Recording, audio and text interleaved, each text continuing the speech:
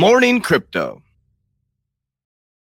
Good morning, warriors. Hello, and welcome back to another episode of your favorite crypto news channel, Good Morning Crypto, where we bring you the most relevant and impactful crypto-related topics from a top crypto research team in the world. I'm your host, Abs, joined by several members of our 3T family this morning. We got the Italian stallion, Mr. Johnny Crypto. Mario, also known as the Node Defender, is joining us, and we got the live chat out there as well, so I'm very excited for today's show.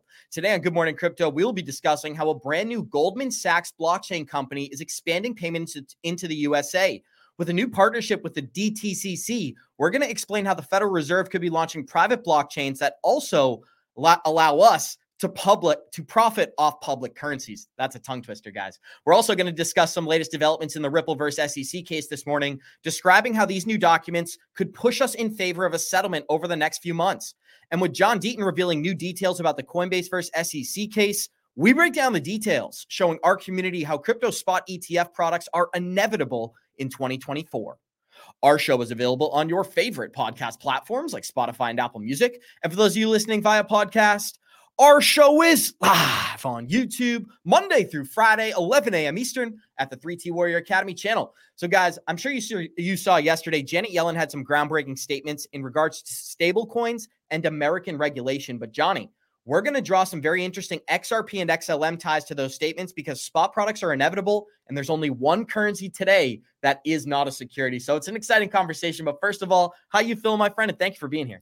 Thank you, Abs. I'm doing great. And good morning to all the Warrior Maniacs out there. We love you. Appreciate you for showing up every single day. And you too as well, Mario. Great to see you. Yeah, Yellen said some interesting things. I can't wait to hop into it, my friend. Things are changing, my friend. The winds are turning. The WWE heel turns keep coming, Abs. And Mario, we titled this episode with a warning because I seriously feel like we're on the precipice of crypto regulation getting passed, spot products being implemented, and everybody either having been invested or watching their friends profit. So we're going to break down some very interesting projects, including new details on Chainlink today. But first of all, how you feeling, Mario? Thanks for being here. Feeling great, Abs. Good morning, everyone. Hope you're all doing amazing out there. Yes, I am looking forward to discussing some of the stuff that we have going on today. So happy to be here. Happy to be here with you, Abs, with Johnny, and everybody that's watching now in the future and in the chat. Thank you, guys. And we already got 241 live listeners here. Show us some love. Smash that like button. And we're going to start this thing off the same way we always do by checking out the Good Morning Crypto Twitter account. That is at 3TGM Crypto on Twitter. Go smash that follow button for updates all throughout the day. When we check out some of our daily movers this morning, it is green bubbles across the board. We've got the market up about 2% on the day, and some of the red projects, Cardano is down about 3%. When we look at our total coin market cap this morning, we are sitting at 1.65 trillion in total market cap. Bitcoin is 51% dominance. Ethereum is about 17%. We've got Bitcoin sitting at $43,059. Ethereum is $23.71. Solana's 96, and XRP holding 2 quarters, sitting at 50 cents. But guys, we got some exciting news to get into. I want to start off with this article, and Johnny, I'm going to kick it straight to you here. We're going to break down the Janet Yellen statements, but this article right here ties into what she had to say yesterday. So Goldman Sachs-backed Finality is going to expand blockchain payments into the U.S. This London-based fintech firm, Finality International, is eyeing the United States market to expand its blockchain-based payment system following the successful launch in 2023. The startup, which is backed by some of the world's largest banks, settled its first live transaction this December. It involved a participant with the Bank of England, which held startup Omnibus account, can't pronounce that correctly, and commercial banks, including Lloyds and UBS. We're about to turn our attention to the U.S., said the CEO. Among all our international markets, we're leaning towards the United States first. It's our first priority, and we're in the process of discussing our application with the Federal Reserve. Johnny Crypto, maybe this plays into why Janet Yellen is so excited about cryptocurrencies and the regulation that's on the forefront. Let me just remind people of some of the investors here as well before we get into the details. Look at this weird. Somebody messed with the camera angles yesterday. This is hilarious. But let me go back to some serious content. Goldman Sachs and BNP Paribas, which are 2 of the top 10 banks on the planet, both invested nearly $100 million into this project in November of 2023, Johnny. But here's what's really interesting. All of these backers are either based in the United States or have extensive operations in the U.S., making the country the natural target of expansion. That's, again, a statement from their CEO. All of our shareholders have businesses in the U.S., and they want this blockchain-based payments for the U.S. dollar transactions as well. That's a mic drop moment, Johnny Crypto. So with everything that we're going to be discussing later in today's episode, what's your reaction to this private bank-backed company launching their blockchain product in the United States?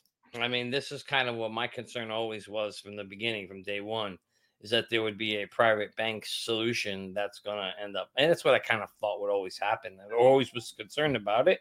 And, you better believe it. If Goldman Sachs, or if you have these, I'm sorry, not Goldman Sachs, the company behind it being supported from London, coming to the U.S. and meeting with the Federal Reserve, that tells you something, Abs. That's something to be finality. Yeah. So the finality thing, which is, again, I believe a private blockchain that they're a private system that we can't invest in. No surprise that there was going to be a solution there that's going to come across, and that is going to be driven by some very powerful banking, systems, if you will, or companies that then are going to drive it and find its way into the U.S. You see that they had a successful launch with the Sterling. They did a Sterling launch, I think, in 2023, and that was successful. So I'm sure the U.S. dollar is the next trial they'll do. They'll most likely get the Fed's approval to do a trial. Keep an eye on that. And that, that could be the system that maybe eventually replaces the SWIFT system. Who knows? We'll have to wait and see. But to me, it wouldn't be surprising to see some private system take the lead there.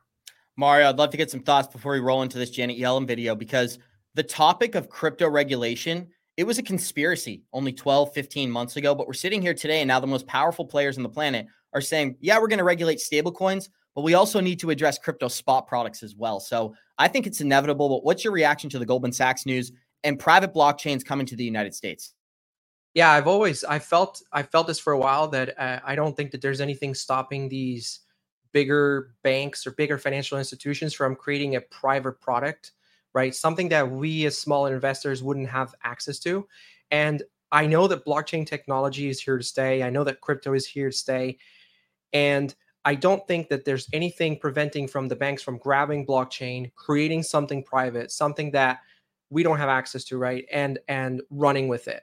And if the moment we have the big banks around the world, Goldman Sachs, as you discussed, but the moment that we have like the JP Morgans and the Bank of America's kind of pick one and go with it, that is the moment where it's going to be mass adopted, because it's going to be put in the hands of all these people. And I know that with regards to Ripple specifically, they have a ton of products that they've been developing over the past few years, and they've got customers around the world. But I don't think we should be ruling out the possibility for something like this happening and it being completely private. And at the same time, giving power to the government, right? Because it's going to allow them to do what they want to do with CBDCs. And it's going to be private on their side, but public from them being able to trace us and see everything that we're doing on the blockchain. So I'm not surprised to see that. And I wouldn't be surprised to find out one day in the future if that's the type of system that ends up replacing currency and becomes the main system for banks to transact.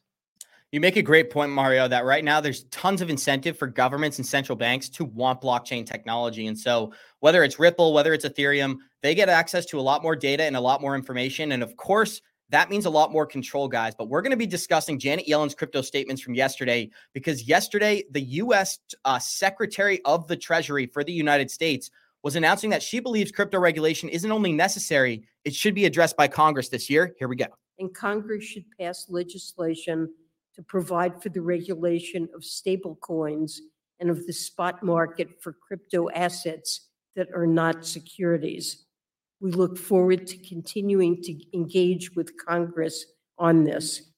With this overview, I look forward to taking your questions on these. So, Johnny, we are going to break down a little bit of a longer form article here, but the summary is the Congress is being called upon to create crypto regulation. And this is something that we've been debating on our show for, it feels like, years now. Why hasn't Congress stepped in? Because there was no incentive for them to do so. Now we're sitting here and watching the market change before our eyes. We've got projects like Solana doing a 250% gain in 4 months. We've got Bitcoin having a spot product launched in the USA. Ethereum ETF will be addressed this May, and I think that's going to be great for other altcoins as well. But what's your initial reaction to Janet Yellen stating we need crypto regulation, not only for stablecoins, but for spot products in the USA? Yeah, so at the end of the day, Abs, this is what I call, where is it? This is another famous WWE heel turn where we're seeing, first we had Larry do the turn. Now we got Yellen do the turn. I'm just waiting for Jamie to do the turn. I think it's going to be a while before Jamie does the turn. But we've got the heel turn. You see that the winds have changed. The turn has changed. You asked, why hasn't Congress done anything? They haven't done anything because they really haven't been asked to do anything. Now they have officially from the chair there. You got Yellen saying it too. And so the reality is you're going to see now, because she's asking Congress to do it. Now Congress is going to start to look into it. Now you'll start, but they're not going to do, I don't think that this is going to be for altcoins, right? This is strictly going to be for stable coins. That's going to be step one, right? We know how they feel about altcoins. They hate altcoins. They're not going to be promoting and finding solutions, I don't think. Now, maybe some point they will. Maybe spot coins will be a follow-up later on. My suspicion is this first round of legislation will be tightly constrained to stable coins. I think that's what you're going to get. That makes sense, because having us think about it. If they want to use crypto or blockchain for the payment system, it has to be a stable coin. They want something that's not going to move. And so they're going to say, give us regulation around how to do a stable blockchain. Then they'll do some kind of USD version of that, just the way they did the sterling, right? As they talked about there in that example. And then they'll go and they'll trial it. So my suspicion is that's what you're going to see. Will we ever get an altcoin one? Maybe you'll hear about it. Will it be part of this one? I highly doubt it. Will it be part of a second one? I don't know. We'll have to wait and see. There's a big argument right now about the possibility of the automated market maker changing the way that people think about XRP, Johnny. And this morning we got another update as the automated market maker for XRP will not be implemented on February 14th. So this is the update from this morning. Just in, the automated market maker has fallen below the 80% voting threshold to pass on the XRPL. The launch that was scheduled for February 14th is officially off, guys. And I put the broken heart emoji because it is Valentine's Day that day. So, Johnny, I just wanted to get some thoughts. When we talk about the automated market maker and all the positive aspects of this, it has to get passed. And people are acting like once we reach that 80% voting threshold, we can't go below that mark. That's exactly what happened here. I think this will be implemented at some point during this year, probably around late summer, but it's going to take some educating from the community for them to understand why this is so important. And we can break that down later in the episode. But give me your reaction. Automated market maker is not going to be passed in a couple of weeks. People are disappointed. What's your reaction? Well, I mean, that's why they have this 2-week window, right? When they tell people that it's past the 80% mark, everybody gets excited on day one. But what people don't realize is it has to hold it above that for 2 weeks for it to be real. So the reality is nobody, we want to make sure that when we report that, we're reporting. Again, this goes back to the same conversation I had with utility. There's the start of utility, there's the middle utility, and there's full-blown utility.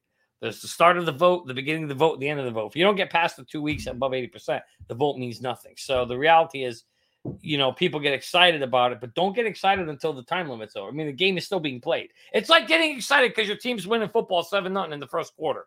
Who gives a shit? Don't matter. Tell me what the score is at the end of the fourth quarter. That's all that matters. And when this vote was happened, that was at the beginning of the first quarter.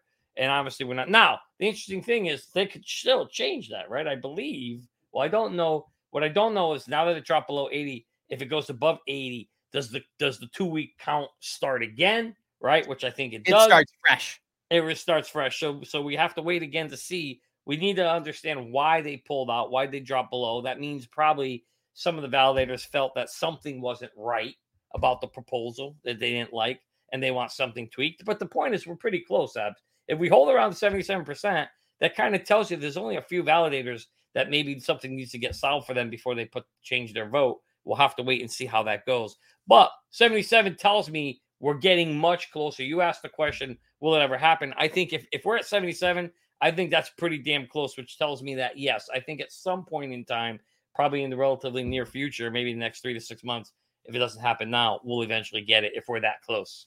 Mario, I'd love to just give you the open floor and then we'll continue.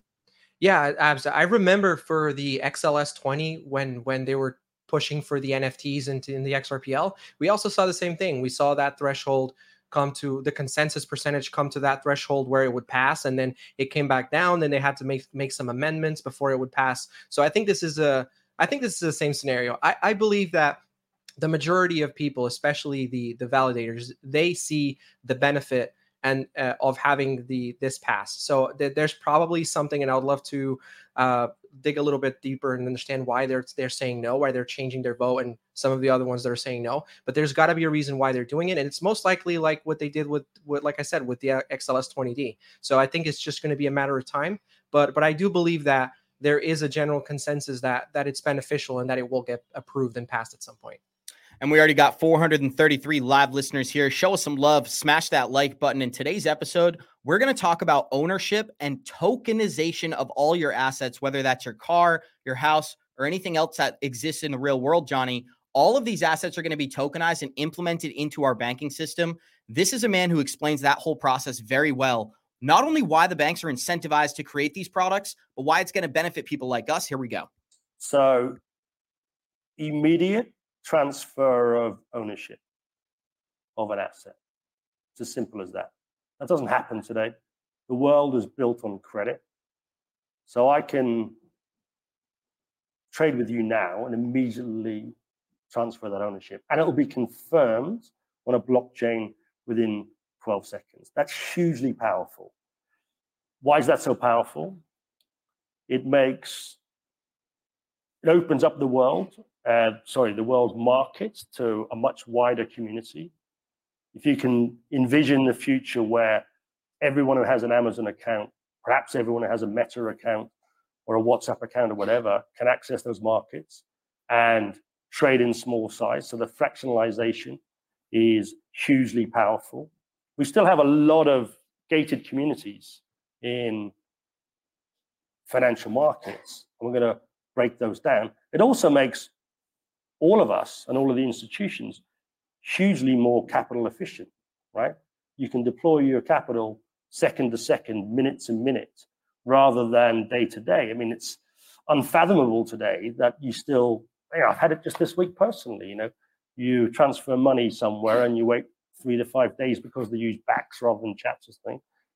And Johnny, we'll play the end of this, but we can even implement this into our paychecks, right? Why do we wait till Friday? It's because the banking system's slow. It's not because the money isn't there till Friday. And I think that once we have blockchain implementation into our everyday banking system, you're going to clock in and you're going to get value in your bank while you're at work. And you'll leave the day with however much money you make, $200 a day. You're not going to wait till Friday to collect $1,000. Every single day when you clock out, that $200 will be in your bank account.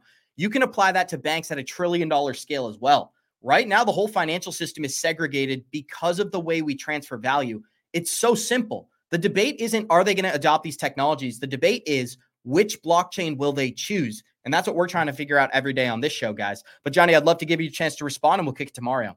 Abs, it's too costly to be able to operate today with settlement times taking 3 to 5 days. It's impossible to operate efficiently and correctly the way you could with a 12-second instantaneous solution. And that's what he was trying to explain there. And he just didn't do a good job of explaining it.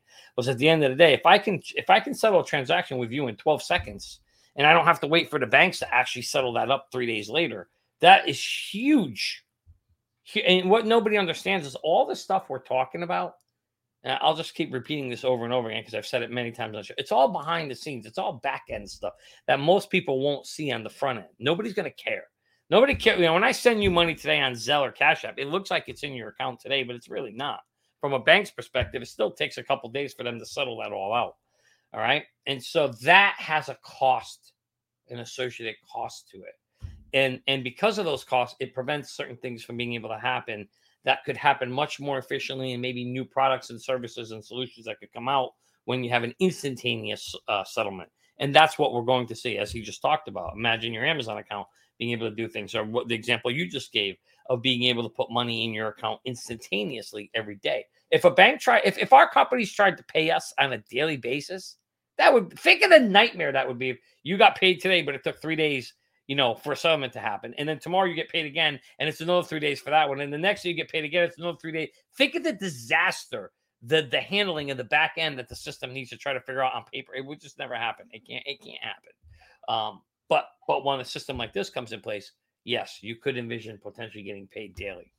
Another thing I want to point out, Mario, is that we talk about blockchains like XRP and XLM, but look at the other market caps, Chainlink, Quant Network. There's plenty of solutions that are basically trying to find banks a way to transfer value that isn't going to hinder what they're doing right now. Whereas with Ripple, you have to overhaul your entire system and start moving your payments through an entirely different network. There are aggregates like Quant that allow you to plug into your Swift system, take that data and implement it onto a blockchain basically seamlessly. So there's a lot of competing products in the market today. It's not like we're pigeonholed on a single idea. There's a ton of emerging ideas. And I do think not one's going to win. I think there's going to be at least 5 or 6 different blockchains that are getting tons of daily volume when it comes from the banks. But give me your thoughts and we'll continue with the video of John Deaton. Yeah, you're right, Abs. There's a lot of players out there that are offering these products. I just think that the problem here is the fact that the financial system is going to upgrade very slowly. There's so many different prongs to the financial system, and especially when we talk about the world's financial system. Like in the US with ACH, yesterday I did a transfer from one bank account in the morning, and same day, free ACH, it was available that same day in the destination's bank account. And so outside of the US or cross borders, that's where we still have a lot of issues. So I definitely think that we're moving in that direction, but it's going to be slow and methodical just because of how complex the financial system is. And they've got these ancient like stuff like Swift. They've got these systems and processes, especially within banks. And so I think that it's going to take some time. I would hope to see it on a public blockchain type of scenario, just because obviously as investors, we would take advantage of that. We'd be able to participate, but let's see what happens. I mean, I think we're moving in that direction nonetheless. I just think that it's going to be, because of all the different prongs and all the different mechanisms involved, it's going to take some time. Mario, I want to go right back to you for some comments here, because I'm showing this illustration of how Ripple's cross-border payment solution works, because right now we know this for a fact. 50% of the transactions that take place in Ripple payments are done in XRP. I think it's actually 51 or 52%. So when we look at an illustration like this, it's very simple for people to understand. Why is XRP valuable to the banks? You take your US dollar, you go into XRP for a moment, and you transact it into another fiat currency. You can't do that today in the banking system. It's very, very simple. So I think when these types of products are implemented, it's going to create an opportunity for people like us to make a lot of money. But Johnny, one of the things I wanted to talk about as well with this Janet Yellen video, and I'm just going to regurgitate what she said. She urged Congress to pass legislation and provide clarity in the crypto markets during the Financial Hearings Committee below. This is the quote. Congress should pass legislation to provide for the regulation of stablecoins and of the crypto spot market for crypto assets that are not securities. This is my input. XRP is not a security, guys. That is a matter of law in the United States. So I think when these applications are dealt with in May, we've got BlackRock's, Fidelity's, ARK Invest. They all have Ethereum spot ETF applications coming up this May, Johnny Crypto. If those are approved, I find it very difficult for the SEC to come up with a legitimate reason to deny an XRP spot ETF product. And so I'm going to give you the floor. I don't know if you have any input from there, but I can add some more context. What are some of your thoughts in regards to the Ethereum ETF applications putting pressure on the SEC to approve an XRP one when it inevitably emerges? Yeah, I think we may be reading a little too deep into that because we like XRP. I think the reality is what she was saying in her comments right there is obviously stable coins, which we just said earlier. And she says very carefully, read that, spot market of crypto assets that are not securities. And let me translate what I think she means. She means Bitcoin. And maybe she means Ethereum in there because her buddies have all, said Ethereum's got a free pass. XRP was never, the only reason why XRP in our minds is deemed not a security is because of the actual lawsuit, right? So from that perspective, we will make the argument. But remember, there's a piece of XRP, the institutional part, that was deemed a security. So is she going to say, well, XRP is partly a security and not a security? Who knows? Because you could take the argument and say, well, institutional sales, were deemed a security for XRP. And then we know the secondary sales are not deemed a security. And if you're buying XRP in the event of an ETF, is that going to be part of institutional sales? You see what I mean? So my point is they can spin the narrative any way they want. My point is I think what she's talking about there is Bitcoin. She was very, very smart to not say that, though. And she just said, crypto assets that are not a security. Well, that doesn't help us. What does that mean, right? We don't know. So at the end of the day. Well, I got to bring the facts. You're talking conspiracy. Let's talk about the facts, Johnny Crypto. XRP is not a security. That's a matter of law in the United States. Oh, XRP institutional sales is a security. So you got to be careful when that's a fact also. So what are we talking about? Wait, institutional sales or secondary sales. Let's just be careful and remember that the facts are true in both cases. Well, let's debate how a spot product is offered, right? And this is why we got to talk about evidence, guys, because if we're talking about a spot product existing in the USA, all of those tokens are purchased from third parties. Companies like Grayscale would go out to Coinbase, they'd go out to crypto.com to buy their XRP or whatever currency they're purchasing in theory, and then put it on their books. So basically, it's not a security as a matter of law, even within this lawsuit. It's a nuanced argument, and I feel like you're making it more complicated by saying institutional sales. What they're really debating was the initial institutional sales. So if we're talking about Ripple profiting off the initial sales of XRP to put that money into their company, that's what's being debated in court, not whether XRP sales to an institution are considered a security. So just to clarify, what's your response there? No, I think that's a fair response. And at the end of the day, all I'm saying is just be careful because we know how they manipulate scenarios.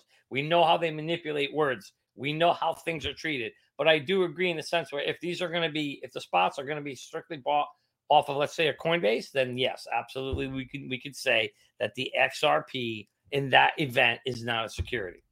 Mario, give me your take. Which side of the debate do you choose? Are you leaning more towards Johnny? Or are you leaning more towards myself? I also want to defer towards the live chat as well. We got 501 live listeners here. Show us some love. Smash that like button. This person says hello from Ireland. Hello from Tampa, my friend. But on a more serious note, if you agree with what Johnny's saying, throw a 1 in the live chat. If you agree with what I'm saying, put a 2 in the live chat. I'm not so sure you mean what you're agreeing. I'm not saying. All I was saying is there's 2 different rulings, and you have to just keep both in mind. But I am saying, just for the record, if they're going to be buying those off an exchange, then it is not considered security. So we're saying the same thing. So I'm not sure. There's really nothing there to vote against because we're saying the same thing. I thought your take was it wasn't going to be implemented because XRP is not a security. And my take was because of secondary sales. No, Okay. That is not my interpretation at all. I'm not saying that at all. And I'll clarify that again. What I was saying was there were 2 different rulings. One said the institutional sales of XRP, the way they handled them, was considered a security. Now, in the event of being purchased off of an exchange, we all know it is not a security in that sense. I'm just saying, remember, because of the other ruling, don't be surprised if you hear some of the elites manipulating the story. That's what I'm trying to say.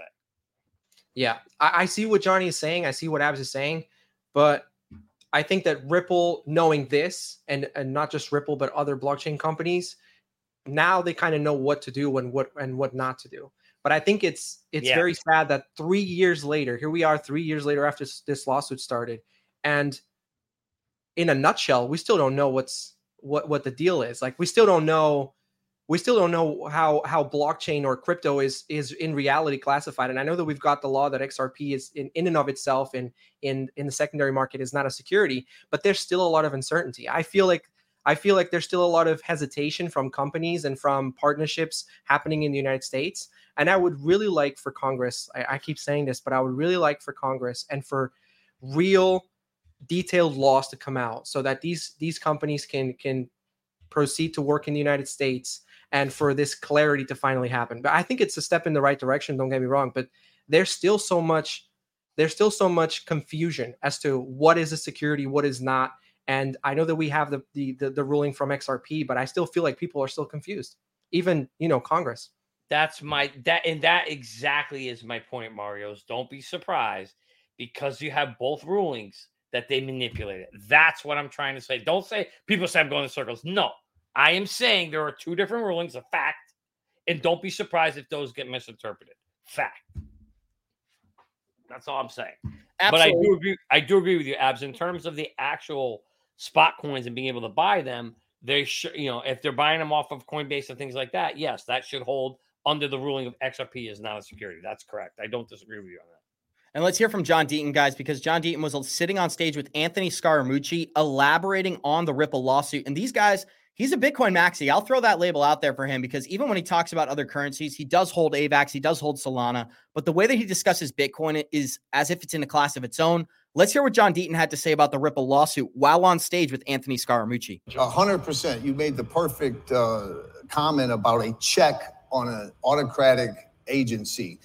In the Ripple case that I talked about earlier, the federal judge said, quote, the SEC lacks faithful allegiance to the law. Then in Grayscale, they were denied a Bitcoin spot ETF. They sued, and the District Court of Appeals came back and said that it was arbitrary and capricious, that you were denying investors the right to a spot ETF while you were approving a futures ETF. The same rationale applies. Boom. And I want to apply that argument to the Ripple conversation we had prior, Johnny, because what's the rationale going to be for this argument alone? Let's play some hypotheticals.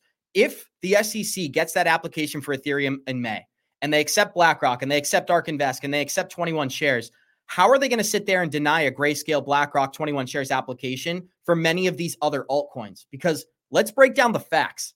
The Ethereum Consensus Organization owns 70% of the circulating tokens. As much as we call Ripple the banker coin, when you look at the connections between Ethereum and the banks, there's more connections to the American banks and Ethereum than there is to Ripple and the American banks. Now, there's more connections to the World Economic Forum and Ripple, and that's a separate discussion. When you're talking about the American banking system, Ethereum has far more ties. So I just said a lot. I want to get your open take. How are they going to deny an XRP product or any other altcoin when they're set to approve Ethereum this May?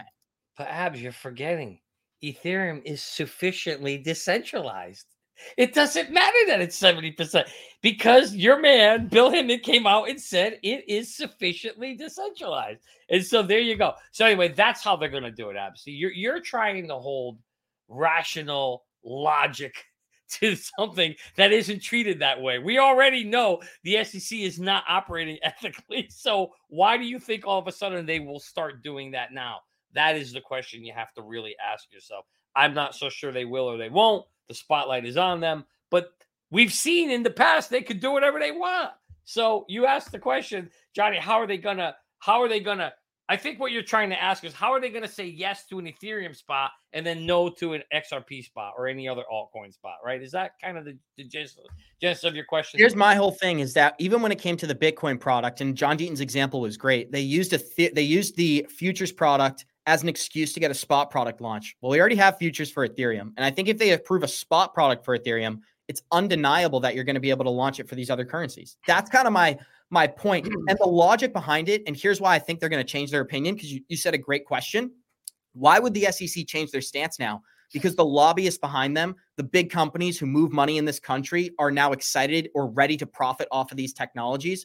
And the SEC's totally failed when it came to regulating these crypto assets through exchanges. We called that narrative 2 years ago. They can't go after 22,000 projects. They can go after 7 major exchanges, and they lose to Grayscale. They lose to Coinbase. They settle with Kraken and come after them again. So they've hurt their reputation dramatically. And I think we're getting to a point, and I know I've said a lot, where Gary Gensler's term is going to end in the next 12 months. When Gary Gensler's out of office, there is going to be a change at the SEC, whether they're talking heads or not, right? So floor is yours, and we'll kick it to Mario. Yeah, so I think in the event of the same logic that was applied to BTC, it has the future products. They gave them the future, right? And they gave them an ETF. They said you can't do one without the other.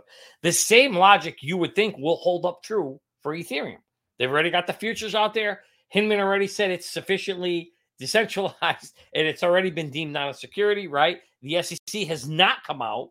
Gary refuses to answer the question as to whether or not ETH is a security or not. But you've got the logic that there's a future thing already out there. Hinman said it's not a security. It's sufficiently decentralized. Until any of that changes, logically, yes, you would expect the ETH ETF to get approved.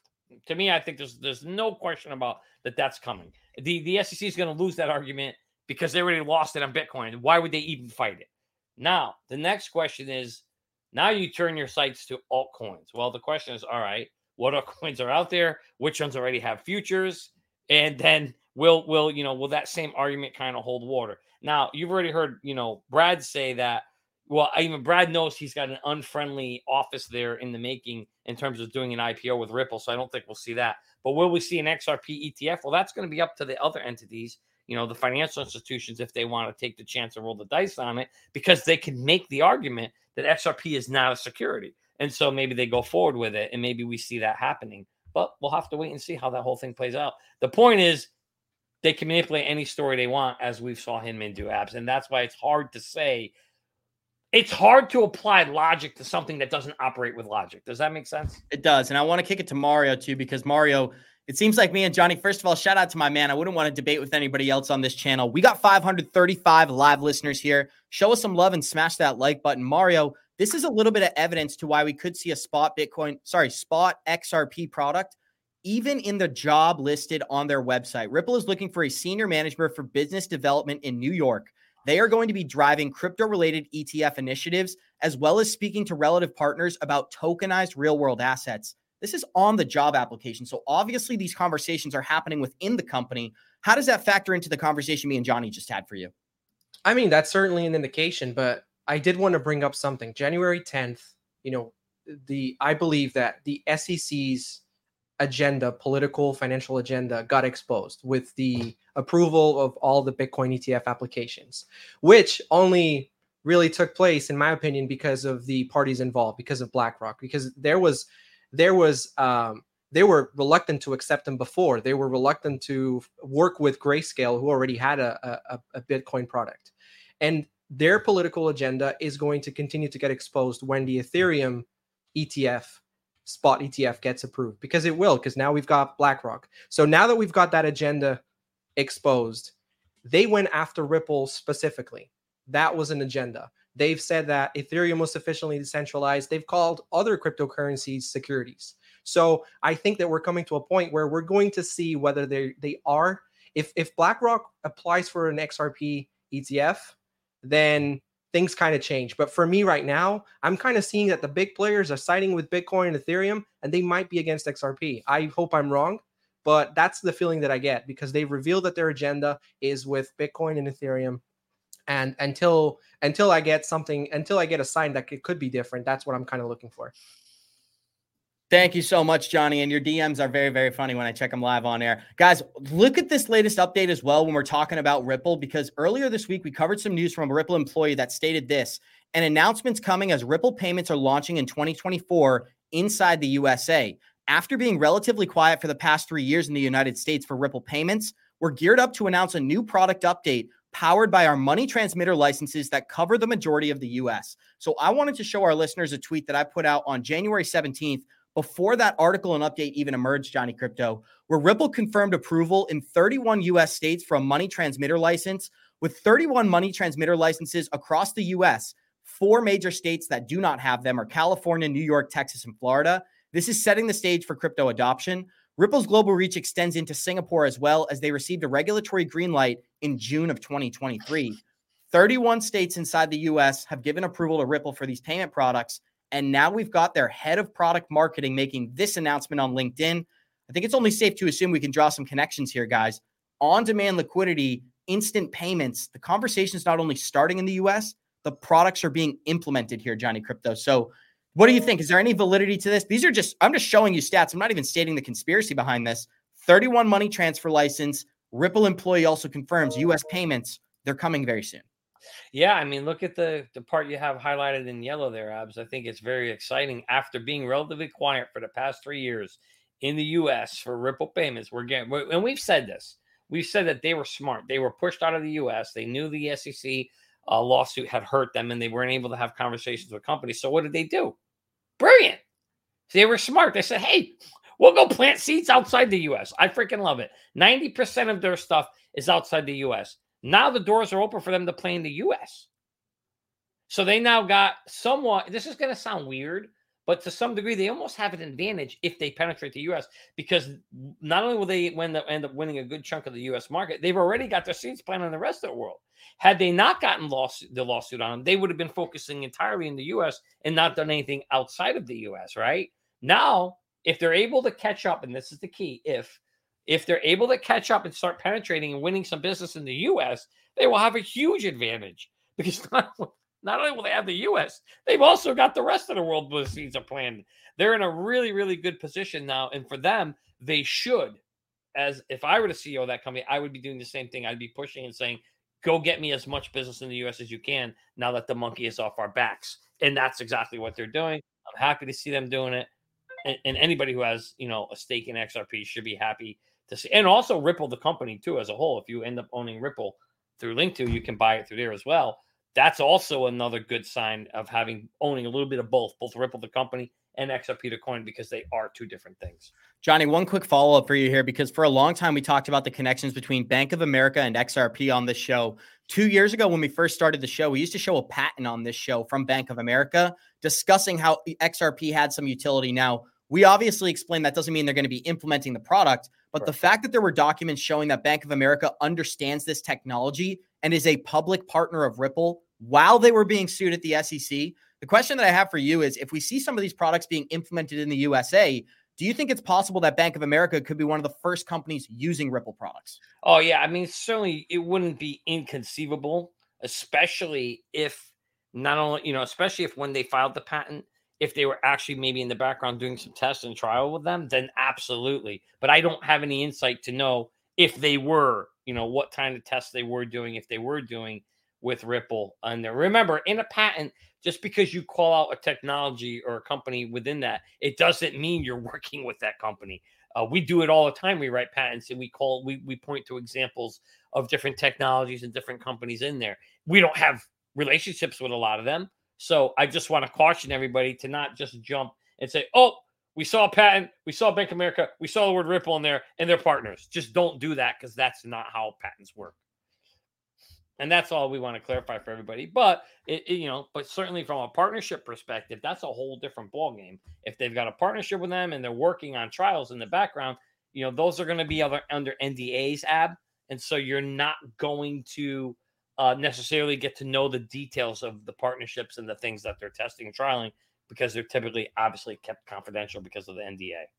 And obviously, we're talking about the Bank of America partnership because of what we saw last October, where they were doing a presentation over in Europe, and they announced that they had 500 partners worldwide, and Bank of America was at the top of the list. And the person giving the presentation even said, as you can see, Bank of America is at the top of the list. Well, this is the patent that we were just talking about, Johnny Crypto, where I believe this was filed in 2019 at Bank of America. And I'm just going to zoom in on the one important part for our listeners, where they address Ripple's distributed ledger technology, and they use the Ripple symbol right here. They're talking about interledger payments, interledger protocol, and how this could be very helpful when converting currencies into one another. So in this example, a digital SDG, well, let's just use SDR, for example. They're converting that and then sending it into another currency. That's what we talk about every single day. So they're basically just highlighting a real use case. And it's no surprise at all that one of the biggest payment providers on the planet understands Ripple's products, right? Yeah. So if I were writing that patent, right, I'm in technology. If I were writing that patent and I had used that example just like they did there at the time, let's say there was maybe only one or two companies that did real-time payments, right? XRP, Ripple being one of them at the time. Then that would be something I would probably include in my patent and say, hey, something like the Ripple technology could be a solution here. It doesn't mean I have to go and use Ripple because I'm calling them out in this patent. It just means the way I'm defining my claim, or what I'm trying to show, is an example of a real-time payment solution, and this may be one example of it. Now, could they go use it too? Of course they could. But it just means what they're trying to show is in that space where you had it circled there, they're showing that would be a similar type solution of what they're trying to use as an example for solving that particular piece of the equation there, and using, something like a Ripple system for the real-time settlement solution. Now, what's really important is you have to go down into the actual claims of the patent and see what they actually claim. Are they and that really will tell you, what they're looking for. We could go into patent reading if you guys want to do that. It's really, really exciting, and I'm sure you guys are going to love staying up reading 20 pages of a patent. I'm kidding, by the way. Patents are not exciting to read. I agree with you, Johnny. And the last thing I want to do is make this show feel like an episode of high school right now. That's right. No homework That's for our what it would listeners. feel like. We do the homework in this class. You guys don't have to. But Mario, we already got 530 listeners here. Show us some love. Smash that like button. And just to close out that Bank of America conversation, we got a bunch of other interesting topics to get into. And we've broken down a lot of Hedera information earlier this week as well. So towards the end of the show, I just want to let our listeners know we're going to talk about some other things besides XRP. So comment in the live chat. Are you interested in Chainlink, Solana, Quant Network, VeChain? We have articles for all those, but I want to go to the ones that our listeners are interested in. So Mario, just to close out that conversation as well, the Ripple and Bank of America were in the same building in San Francisco, but they moved their headquarters and now they're in separate buildings. So they were in the same building for quite a while, but as of 2023, they are now in separate buildings. So floor is yours and we'll move on. Yeah, I think Ripple has been doing a lot of things right. And I believe that Ripple can continue to expand, and especially in the United States, if they create products that not only are beneficial to banks, what they've been doing, obviously, but that also comply with the laws and that also comply with the government. And they've been going that direction. I mean, we've heard a lot of news with regards to AML and some of the stuff that they're adopting, and they've acquired Medico. So they're creating solutions for the, for having the crypto assets. So I think they're going in the right direction. And, some of these patents, using Ripple as an example, is a huge indication, but we have to keep an eye and see what developments happen. I would really be excited to see, partnerships happen more in the United States as opposed to the rest of the world, like we've been seeing. Johnny Crypto, we are going to get into this video right here of Obama talking about cryptocurrencies and comparing it to a Swiss bank account. Now, here's something I just want to have a chat about on air. I posted this video, and then literally within 5 minutes, one of the biggest accounts on Twitter copy and posted this same exact video. And I thought, is that a compliment or should I be insulted, Johnny? They just copied my content, same exact captions and everything. And I'm only making jokes this morning, but I do want to get into this clip right here of Obama, because Obama is talking about how he understood cryptocurrency back in 2017. And he talks about nefarious activities. It's more of the same from these politicians when they talk about crypto, but let's hear what Obama had to say and discuss it. Here we go. If in fact you can't crack that at all, government can't get in, then everybody's walking around with a Swiss bank account in their pocket. What we now have to ask is if technologically it is possible to make an impenetrable device or system where the encryption is so strong that there's no key, there's no door at all, then how do we apprehend, how do we solve or disrupt a terrorist plot? What mechanisms do we have available to even do simple things like tax enforcement? Because if in fact you can't crack that at all, government can't get in, then everybody's walking around with a Swiss bank account in their pocket. And that was the beginning of the clip that I had just showed, Johnny Crypto. I'm going to give you the open floor and we'll discuss it. What's your immediate reaction? So, Abs, the first question is, did they actually retweet yours or did they just hijack it? They hijacked it. They hijack. That happens a lot on Twitter. It really does. Like, people hijack stuff instead of retweet. It's a damn shame, but it is what it is. But, listen, again, so people are going to get on me because I keep it real, Abs. I keep it real and tell the truth here because, guys, if you keep it real, you can actually invest better and not have all this fake hopium. If you want fake hopium, you're watching the wrong show. We are not going to give you fake hopium here. Sorry, guys. Sorry to disappoint you. We just keep it real because that's going to help you make the better decisions investment-wise. Listen, Obama's he's got some truth. There is some truth to that part of it. No question about it. Like, yes, if you had this impenetrable system that nobody could get in, then yes, it would be used for nefarious activities. There's no question about that. But so, right now, the dollar, you could argue also, is something that to some degree, if you're handling cash to cash, that's also a Swiss bank account. And by the way, why do Swiss bank accounts exist to start with? So it is funny, the hypocrisy there at the end of the day. Here's what stuck out to me, Johnny, is why is it every time we have these discussions, it always just goes in a negative direction? It's like, why, with all the possibilities, all the positive, it makes no sense that he's focusing on, because we know this for a fact now, guys. This is data from the U.S. government. Less than 0.1% of all the activity in crypto is illegal or illicit activity.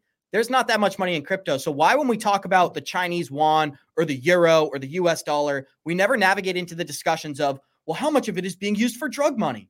Because they don't care. This is a selected narrative they're using to paint a very specific picture that, oh, why wouldn't you want your money to be tracked so you don't pay taxes? Actually, it's so that when I put $100 into the bank, I know it's there. When I go into the bank right now, let's use big numbers, right? If I wanted to deposit $250,000 from my small bank right up the street, I'd have to call a week in advance. They'd have to show up. There'd be a security guard there to meet me at the door, escort me to my car on camera so that they had recording of that transaction.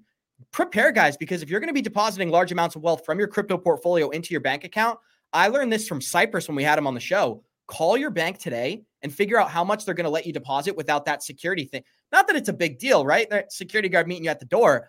I think it just goes to show how outdated these things are and how when Obama and these people are talking about crypto, they push us in a very specific direction, Johnny. So what do you think? Yeah. So first of all, Abs, thanks for telling us that experience. I don't have that kind of money like you have, so I didn't know. I do not have $250,000. I just want to clarify. I got no money. Don't worry about it, guys. Don't even check.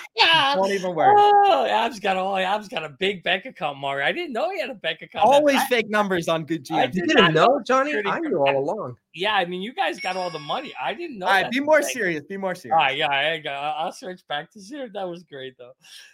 But at the end of the day, it's true. You if you're gonna end up doing something with a bank, they're gonna anything over $10,000 gets flagged. So you can't do anything over 10 grand. You will be marked, flagged. They'll know what you're doing, where you're going.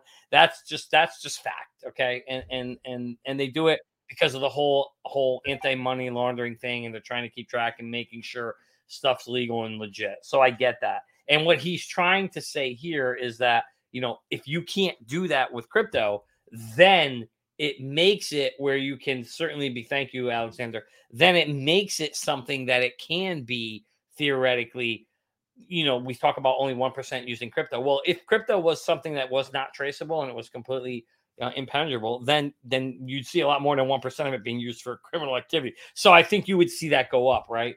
But you are right. They always choose to take the negative side of this narrative today because we do know it is traceable. We can trace it at least to certain IPs and things like that and to certain people. But I think as everything goes KYC, that'll solve that problem.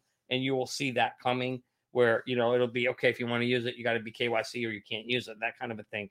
That's how they're ultimately going to push to kind of solve it so that they don't miss out on tax dollars. But think about this, Abs. If you're a criminal, are you really going to go KYC yourself and then use the blockchain? You're just not going to do that, right? And so that's why KYC can really work and legitimize this space, because people who want to use it like we do for just the good of improving our systems, improving lower bottom lines for companies, you create a KYC and the majority of people will sign up just like you do with a bank account, right? You give your name, social security number, all that stuff. You do the same thing, and then this could be a legitimized system. And that's how you solve it. So this whole conversation of negativity, why, because you said it before, selective narrative. Mario, what are some of your thoughts? Well, Johnny touched on two things that I was going to mention. Like these comments. No, it's all good. Like these comments are very misleading because we know that the blockchains are public. You can trace them. Now, the one thing that they haven't done yet is KYC. And that, in my opinion, will solve all these things that they keep talking about. Because if they KYC your wallet, they already KYC your exchange. So they know exactly when you're going in and out. But if they KYC your wallet, then, well, now they know every time that you're utilizing your wallet for whatever purpose. So, and if they want to, take advantage of that tax that occurs in your wallet, then they have access to it. So I think that we are moving in that direction. We're already seeing exchanges being enforced to comply with KYC around the world. And even though we have wallets that don't require KYC, if all the on and off ramps are KYC, then that kind of solves their problem. So I think you're right, Abs. They always take it in that direction. And it's getting to a point where really the public doesn't know. Like the public doesn't know that blockchain is traceable, that you can see all these different, activities in the blockchain. I mean, you've got blockchains that are private, but really how much stuff is really going on in those private blockchains? They could probably get rid of them in a heartbeat if they wanted to, just simply by enforcing regulation on exchanges. Guys, we got 515 people here. Show us some love. Smash that like button and check out this update from the beginning of the show. Goldman Sachs-backed Finality is going to expand blockchain payments into the USA. This company is already having talks with the Federal Reserve, and they're backed by the DTCC. So private blockchains are emerging. And Johnny, this is another thing I wanted to address on the show. Earlier this morning, our friend Tony Edward interviewed the Prometheum CEO on his channel, and I'd recommend everybody go and check out that interview. But here was a groundbreaking detail. Prometheum, the only US registered crypto platform, picks Ethereum as its first product. Is anyone surprised? Johnny Crypto, I don't want to spend too much time on this because it's just boring. This used to be surprising. It used to be interesting. Now it's just like, get a new playbook, right? We're like 7 years into this thing, and the Ethereum narrative, I feel like it's just getting old. But you give me your take on Prometheum and their CEO, and then we'll close out the show. First of all, shout out to our man Tony. He gets the best interviews. I don't know how he does. Tony, shout out to you, man. You're the man. Way to bring in Terry Silver from Cobra Kai. This is the we talk about here. This guy here. But, at the end, yes, Terry Silver is back. That's right. Listen, at the end of the day, Abs, I've been telling you for years on this show, it's not what you know, it's who you know. And your man, Terry Silver, obviously has connections with the SEC there. He is the first SEC-approved exchange in the U.S. No surprise at all that he chose to make Ethereum, obviously, one of his first coins on there. I mean, are you shocked? Come on. We all know, according to your man Hinman, that this here is sufficiently decentralized, whatever the hell that means, because nobody in the world knows what that means except Hinman. But because of that, Ethereum has a free pass as of today. And now this is only going to further solidify it. Think about this. You have an SEC-approved exchange that can list security, and they're listing ETH on there. So that's very, very interesting. Johnny Crypto, I'd love to play this video and kick it to Mario to close out the show. This is John Deaton discussing, is Coinbase going to win against the SEC? I think our friend paints a very optimistic picture here, guys. Coinbase here we go. Is being sued by the SEC. You said that their business approved by the SEC is now deemed illegal by the SEC. Are they going to win that case? Ultimately, they're going to win. Right now they have a motion to dismiss. And normally at this stage, a motion to dismiss, as a lawyer, I would tell you, has a 5% chance at best. I put Coinbase's up near the 40% range, which is big for a motion to dismiss, but ultimately they're going to win. The question is, do they win at the district court level? Do they win at the Second Circuit? Everyone agrees that if it gets to the Supreme Court, the current makeup of the Supreme Court, they're going to invoke major questions. Well, yeah, Gensler, those guys won't even go to the Supreme Court with something like this because they know they'll be embarrassed by the court. The thing is this, Anthony, you said you own Algo and I know you own Bitcoin, right? You're one of 55 million Americans that own this asset class. 1 out of 4 adults owned crypto. People in the United States want access to this asset class. And so what we're seeing right now is the control factor. So interesting. It's a great quote, the 55 million. We now think it could be closer to 70 million because of the introduction of the ETFs. Think about that, Johnny Crypto. 15 million new crypto users added in the USA since those stats were done. We only got a couple of minutes, and I want to have enough time to address the live chat, but floor is yours. Yeah, I mean, at the end of the day, Abs, we're growing the space. I told you that the Bitcoin ETF would bring legitimization to this space. I think it's going to happen. And it's only the beginning of it. I think we're going to see more and more growth of it. We also have the halving coming soon, and I think that's when you're going to see even more excitement. Right now the price hasn't moved, right? Bitcoin's kind of sitting around that 40-ish range, 42, whatever. When we see that thing heading into the 60s or the 80s, boy, Abs, the excitement and talk that you're going to hear about on TV is going to be crazy when we start getting into those numbers, and we're probably 6 to 9 months away before that happens. But nonetheless, I think that's when you're really going to see a lot of excitement. And guys, you better have an exit plan. If you don't, click on the link below. You get a free 30-day trial. It's down there every single day under the video. Make sure you get yourself an exit plan. You get 30 days to try it free. This is what's funny. Prometheum has its license to list securities. So is that not the SEC saying Ethereum is a security? Another interesting conversation from one of our listeners here, Simon Dean. But Mario, I want to close out the show with your opinion. As the result of the live chat poll this morning, 70% of our 409 votes believe we will see Congress pass crypto legislation. Is that going to have a positive impact on the crypto market? I think we all agree that we are going to see legislation passed, but I'd like to hear 60 seconds here. What do you think the impact will be once this takes place? I mean, depending on the legislation, it could be negative, but it may be one of those scenarios where it's like negative short-term, positive long-term. I think it's better to have some sort of guidance than having no guidance at all. And so I do hope that we do see. I did vote yes. And I think it's probably going to be most likely just stablecoin regulation, but at least we're heading somewhere. Johnny, another important detail when I look at this Bitcoin price chart is Bitcoin drives the market. I mean, I know we only got a few seconds left here, guys, but think about this. $15,000 to $45,000 during 2023. That is a 3X. We started off this year at about $40,000. We are going into a bullish year. We're going to break all-time highs. And when we break all-time highs in the crypto charts, Google the Fibonacci's. We could see a 2X, 3X, even 4X. That would not be unlikely for many of these assets. So I just wanted to close out the show by pointing that out. Any closing comments here, Johnny? Yeah, Abs, I always thought we'd break 100,000 in the next bull run, 2024 to 2025 timeframe. So I'm looking for that. that would put us right around the 3x. So we'll see what happens, my friend. Absolutely, guys. And we're going to close this thing out by saying thank you to each one of our special guests. Thank you to Johnny. Thank you to Mario. And thank you to the 496 live listeners. Please show us some love. Smash that like button. We'll see you guys in 23 hours. And like we always say, Warriors, guys, get your shit together, baby. Thank you for joining.